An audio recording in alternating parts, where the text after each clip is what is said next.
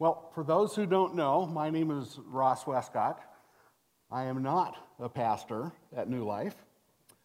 I was an elder here prior to the adoption, and since COVID-19 has come in, I'm no longer a practicing bass player. But you did see me at Christmas Eve. That was special. I hadn't played with any of my compatriots here at New Life for about 10 months, so that was special for me, and from what I heard, I think it was special for everybody else too, to actually see some other faces playing music, so that was great. I do lead a life group, and this is a shameless plug. Tuesday nights here at 7 o'clock right here in the building. So if you want to plug in, if you're not plugged in, and you want to come experience what a life group is, 7 o'clock, Tuesday nights, we'll be here Tuesday. The other thing that I am is a gardener. Now, that's going to make sense here in a couple minutes, so hang in there with me, if you will. As a gardener, I only have about 256 square feet of garden space. For those who like to do math, that's 6/1000ths of an acre. My garden is not that big, and I don't compare to a farmer. I grow more than one crop each year, which is really great, but I can't feed the neighborhood. I do give some of my garlic and onions away, but that's not feeding the neighborhood, and I don't know if anybody makes a complete meal out of onions and garlic, especially the garlic part. But what I really enjoy besides eating the fruit of my efforts is putting a seed in the ground and waiting for it to pop up. And when it finally pops up, what that tells me is I haven't killed it. And it's really a great feeling to see this little shoot pop up and go, all right, now how long will it take? I tell myself, how long will that take to get there? And quite frankly, different types of plants take different times to come to harvest. I have to be patient. Now, generally, a shoot pops up anywhere from 2 to 4 weeks after I plant it, but I still have to wait. And anywhere from 30 days to 6 to 7 months. Peppers take about 7 months sometimes to come to fruit. The only exception to that is asparagus. Bear with me, I'm getting there. Asparagus, which generally will provide fruit in about 2 years, and then once it starts growing, it'll grow anywhere from 4 to 6 inches a day. So I can pop a shoot off, and a couple days later, I'm popping up other shoots. As you can almost sit there and watch them. It's great. The only crop that seems to come up healthy and early and last the longest are my weeds. And if you've ever planted a garden, you know the weedy part. I don't eat my weeds. So you may ask, why do I put up with all the work and effort to keep gardening? It seems like it's a whole lot of effort, and it is.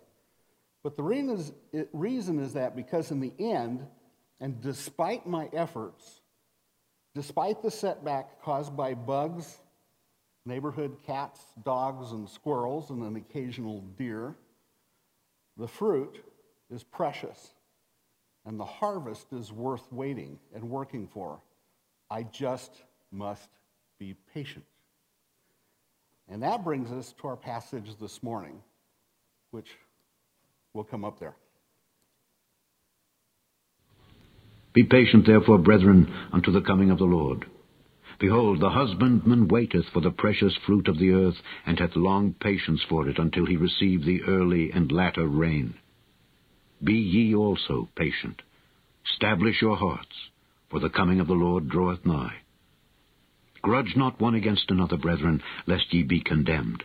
Behold, the judge standeth before the door. Take, my brethren, the prophets who have spoken in the name of the Lord, for an example of suffering, affliction, and of patience. Behold, we count them happy which endure. Ye have heard of the patience of Job, and have seen the end of the Lord, that the Lord is very pitiful and of tender mercy. But above all things, my brethren, swear not, neither by heaven, neither by the earth, neither by any other oath. But let your yea be yea, and your nay, nay, lest ye fall into condemnation. I want to thank Alexander for reading that. If you recognize that voice, Alexander Scourby, who has done the entire Bible. I've always wanted to put him up there. I got my chance, and he got his chance. So our passage this morning deals with an aspect of our Christian lives that many could use more of, and that is patience. From this passage in James 5, we see that God's people should wait patiently for God, for him to keep his promise to judge the wicked and rescue his people from their oppression.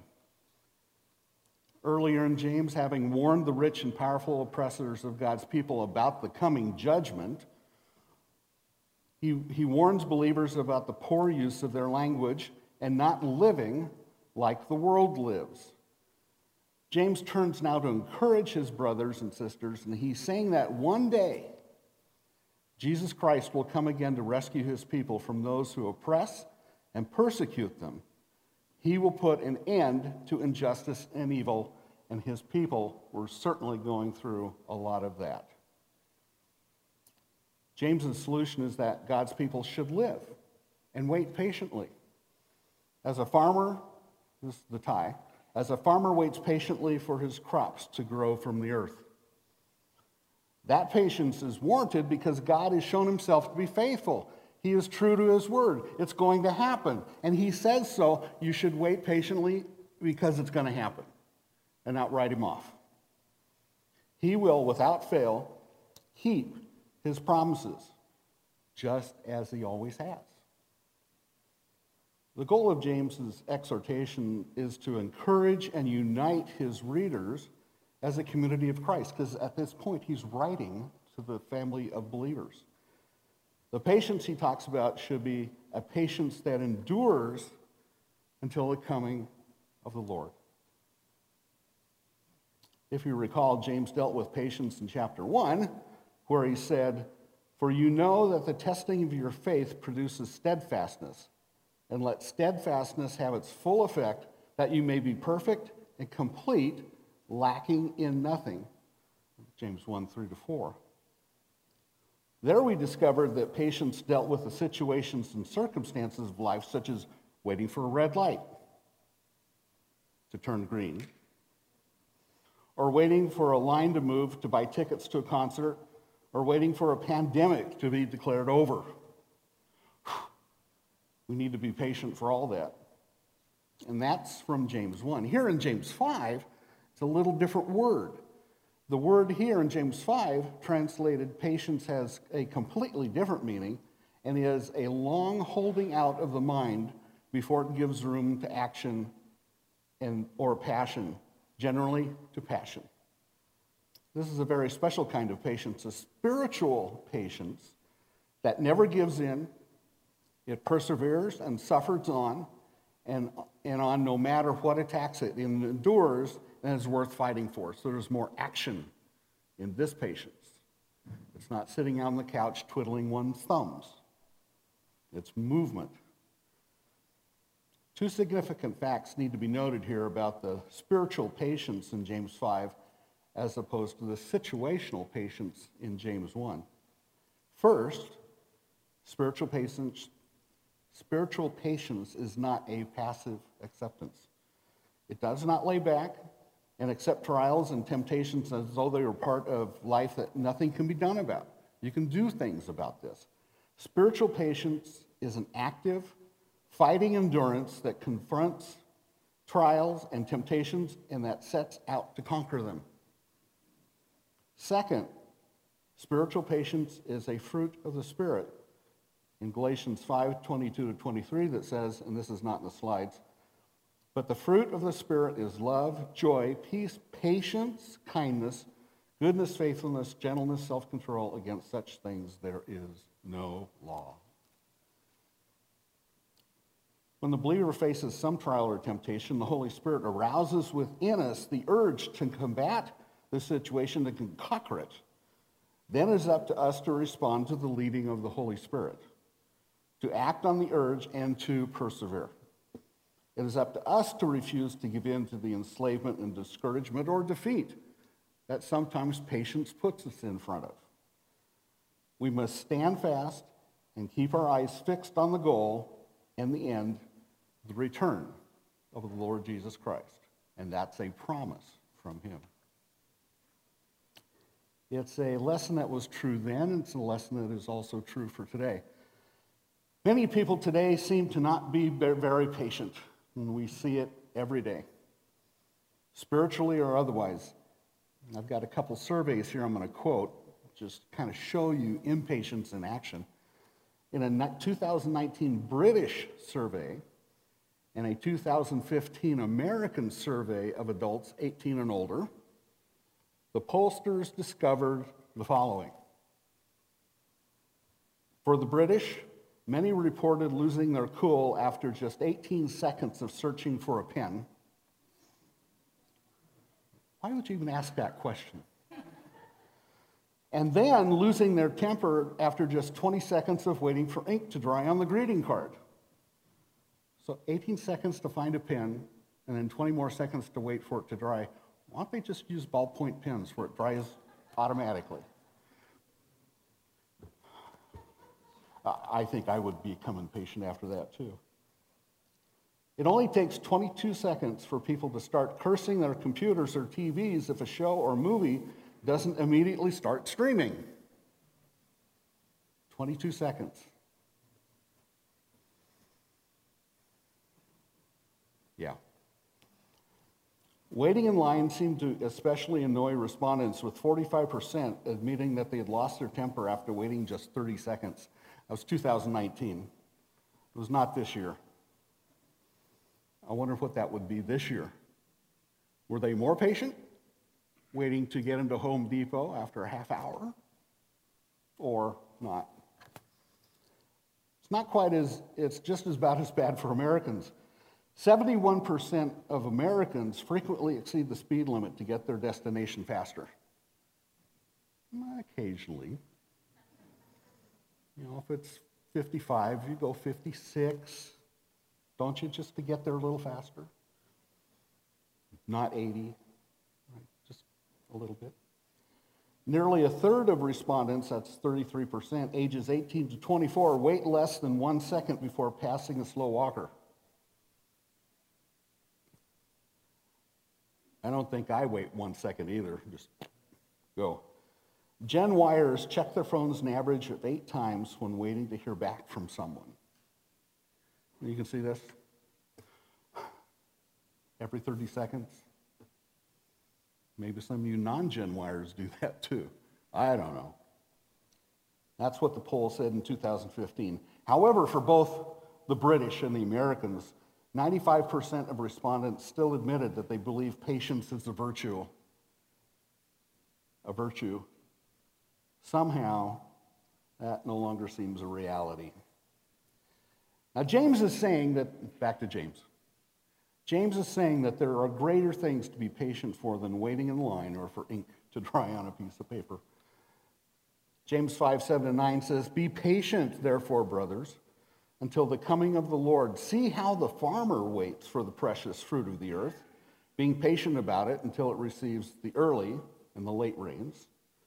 You also be patient. Establish your hearts, for the coming of the Lord is at hand. Do not grumble against one another, brothers, so that you may not be judged. Behold, the judge is standing at the door." James has dealt extensively with the challenges and opposition to the believer. And here in James 5, he exhorts believers to be long-suffering and have patience with those who offend or anger us. Certainly in 2020, there are many opportunities for people to offend and anger us. How has our patience been?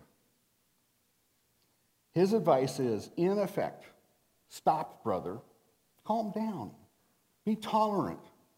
Reduce your irritability. Don't lose it. Hold on to it. Don't be so touchy. Chill. Those are my words, not James's words. James uses the illustration of the farmer to bring his point home to us because no matter what confronts him, the farmer, much like the lesser gardener, does all he can to conquer the trial, to make that harvest occur. Why does he endure so patiently? Because his eyes are fixed upon the great day of harvest. The end goal of planting any seed is that day of harvest. The example for believers, for us, is very strong here. Believers, he's saying, you also be patient and endure just as the farmer. Do two things. Not three, just do two things. First, believers must establish their hearts. The word establish means to set upon, to fix upon, to make fast, to make solid. We must set our hearts upon the Lord's coming, for his coming is near. That's the message of a lot of the New Testament, and James here in particular. The idea is that Christ's return can happen at any moment. We must focus and set our hearts upon his return, be looking for it every day to combat and overcome temptations and trials, no matter how bad the situation may be. 1 Corinthians 15:58 says, therefore, my beloved brothers, be steadfast, immovable, always abounding in the work of the Lord, knowing that in the Lord your labor is not in vain. In Eden, God walked with Adam and Eve. The fall fractured that fellowship, and God withdrew. From that point on, he was accessible through special visions or later on in the tabernacle and the temple. But in Christ, through Christ, the Lord came to restore the fellowship that was lost in Eden. This is our great hope, and James calls believers to be patient considering that great hope. He's reestablished that relationship. He says, wait for that to come to fruition. It's a great way and a great reason to wait. Second, believers must not complain about, murmur against, or judge other believers. This is a tough one. We must not grumble about our circumstances, our trials and temptations, blaming others for what happens to us. We are waiting together for the same thing. So why complain against one another? We're in the same boat. Complaining against a brother is one thing God will not tolerate. Note what James says. If we complain, murmur, and grumble, we will be condemned. And behold, the judge stands at the door. This is an extraordinarily strong warning to us. Unless we forget that our behavior matters, James reminds us in verse 9 that God will judge such activity in our lives. Our sin was atoned and forgiven on the cross, but poor behavior will bear consequences. If we allow bitterness and undue anger to consume us, we cannot expect God to bless our lives. Now note, this is not, I repeat, not a loss of salvation, but a loss of blessing. James now takes us further to encourage our pursuit of the patience. James 5:10-11, as an example of suffering and patience, brothers, take the prophets who spoke in the name of the Lord. Behold, we consider those blessed who remain steadfast. You have heard of the steadfastness of Job, and you have seen the purpose of the Lord, how the Lord is compassionate and merciful. Here, James discusses the believer's pursuit of patience and the results. Many times, patience doesn't come naturally. We must work at it. I must work at it.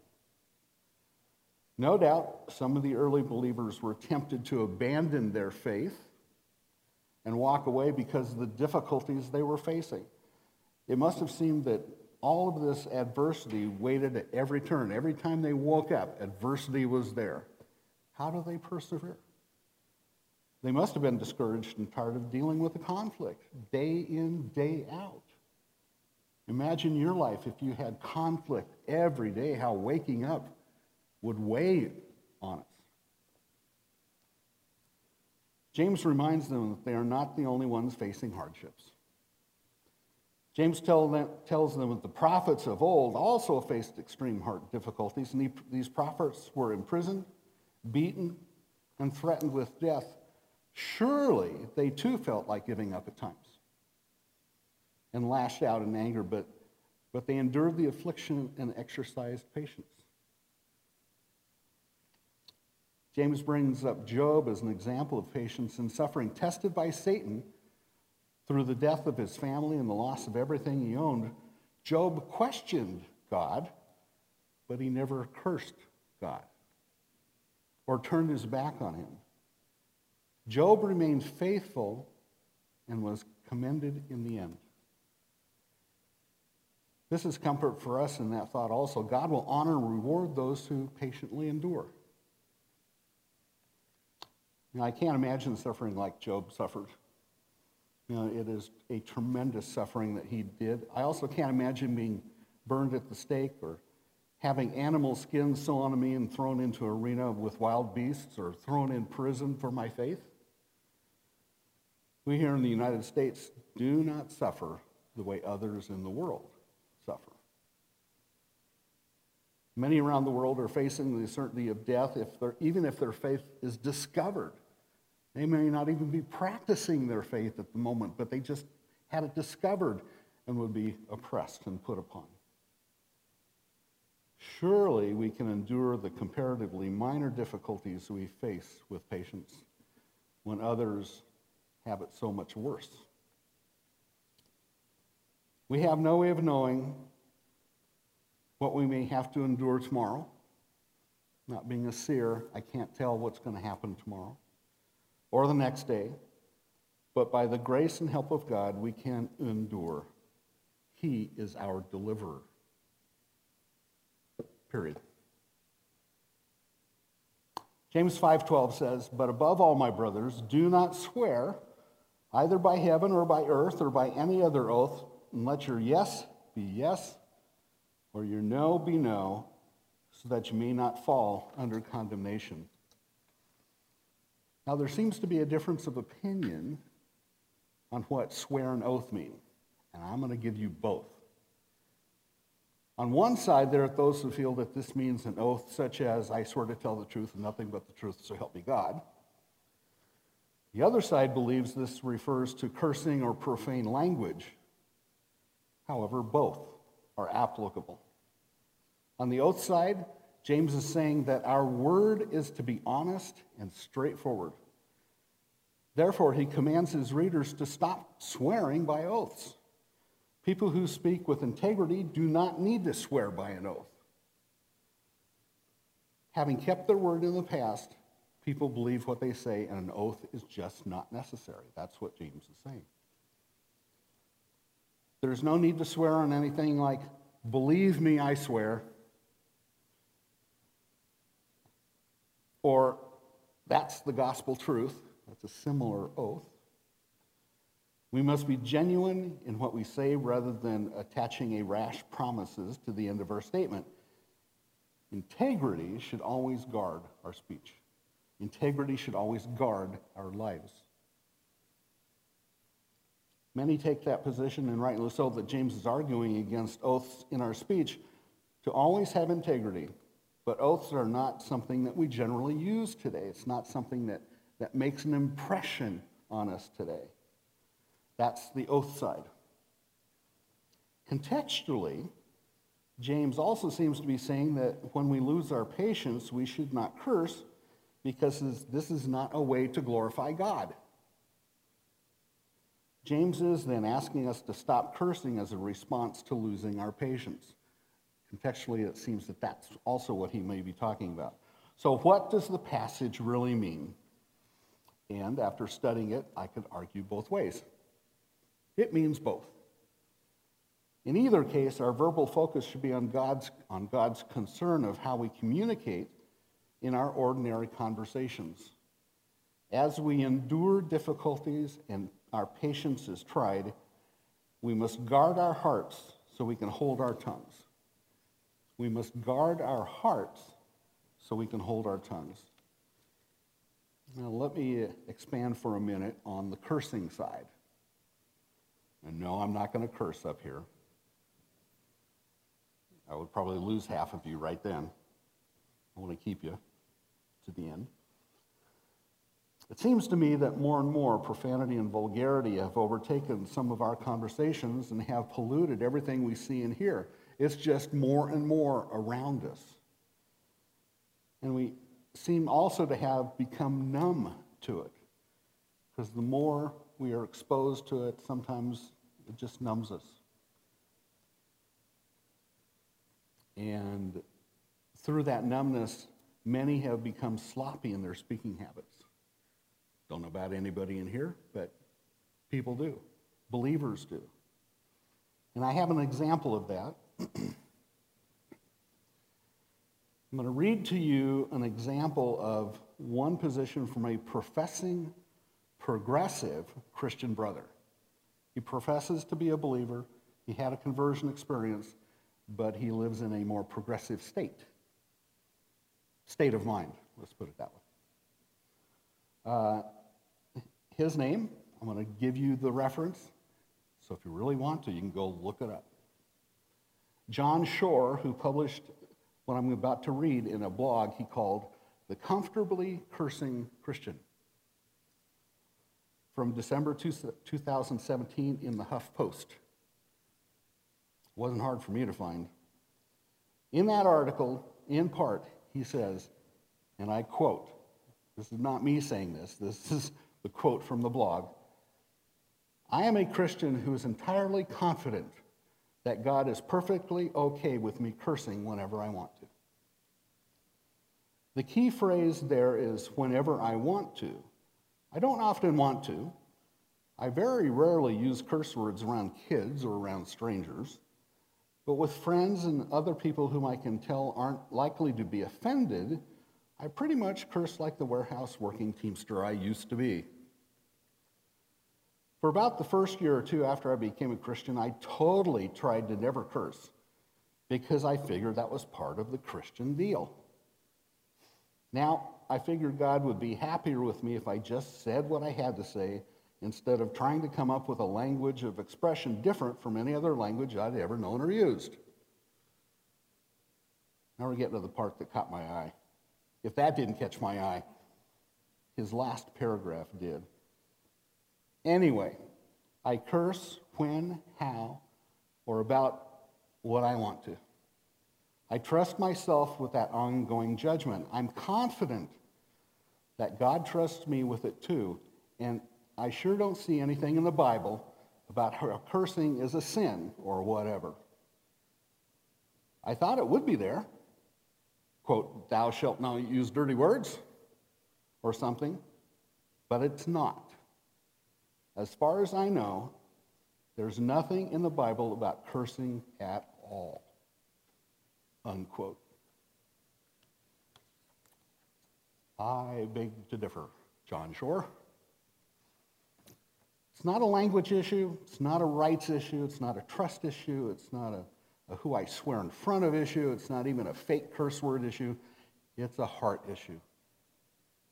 If Mr. Shore had just read his Bible, he would have found James 1:26, "If anyone thinks he is religious and does not bridle his tongue, but deceives his heart, this person's religion is worthless." Ephesians 4:29, "Let no corrupting talk come out of your mouths, but only such as is good for building up as fits the occasion, that it may give grace to those who hear." Proverbs 4:24, "Put away from you crooked speech and devious talk far away from you." Romans 12:14, "Bless those who persecute you, bless and do not curse them." Colossians 3:8, "But now you must put them all away, anger, wrath, malice, slander, and obscene talk from your mouth." And this is not on the slide. Exodus 20:17, "You shall not take the name of the Lord your God in vain.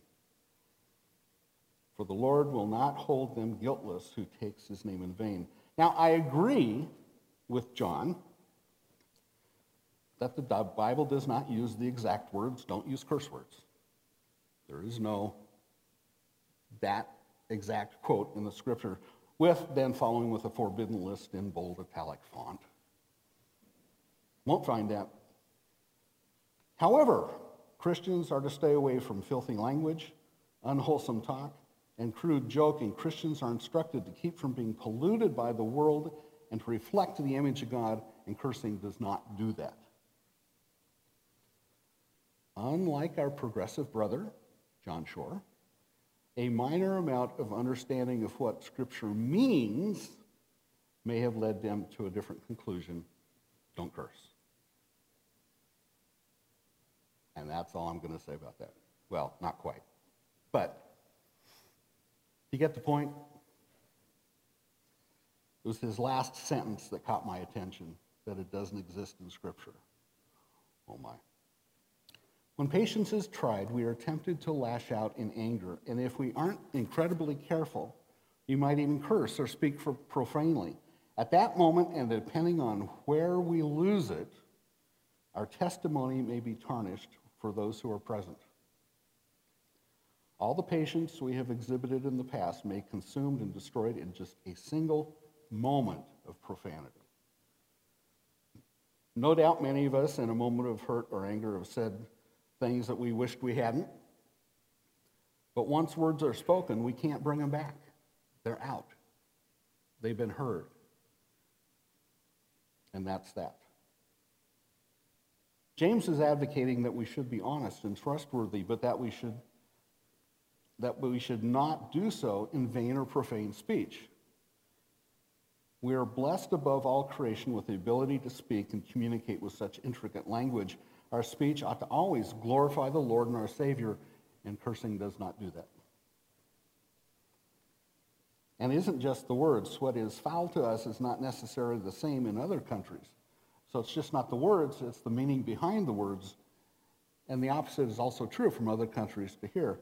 As an example, an Arabic insult is to call someone a shoo. Now, I had thought about using the real word for these two words, but I didn't know anybody who spoke Arabic, so I don't know if I'd be cursing at you by using these words. So I'm going to describe the word, and hopefully no one is insulted by being called the bottom of a shoe or dog.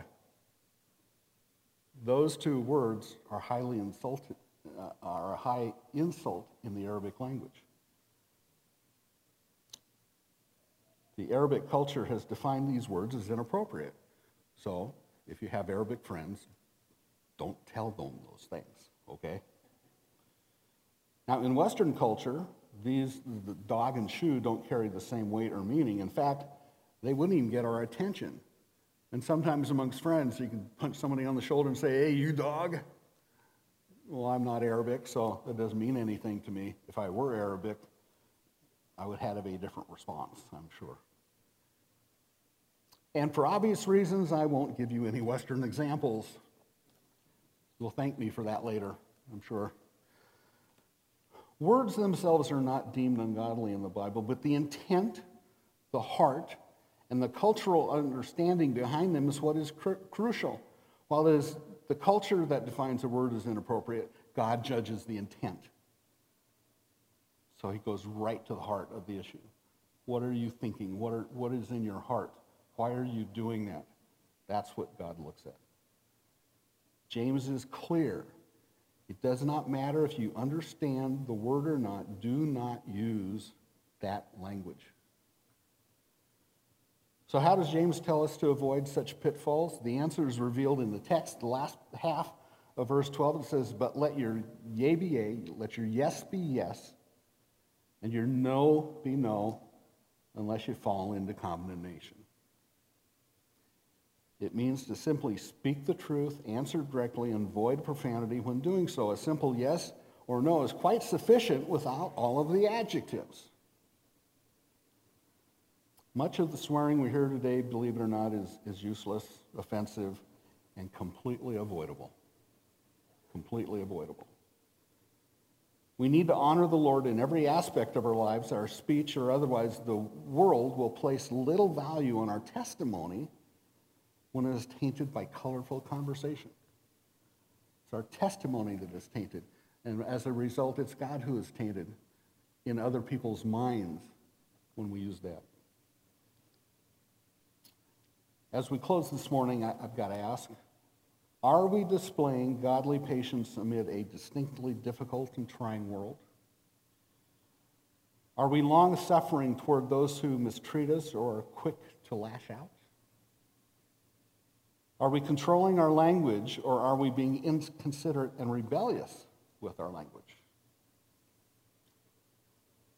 The greatest example of patience we have is in Jesus Christ. Jesus Christ, if anyone had a reason to lash out in anger, he did. Yet he endured the cruelty and suffering of the cross with patience and restraint. He did not falsely accuse God. He did not use abusive language against his accusers. God has instructed us to keep ourselves from being polluted by the world in many things, and also in the use of our language through real patience. We need to follow Christ's example. He alone can change a heart of sin, prone to impatience, anger, and cursing, to a heart of patience and compassion. If you are not saved, I dare say you do not possess the ability to spiritually overcome any of that. And anyone who is not saved needs to seek Jesus for the needs of their life, and then they will be able to overcome. That's James 5, 7-12.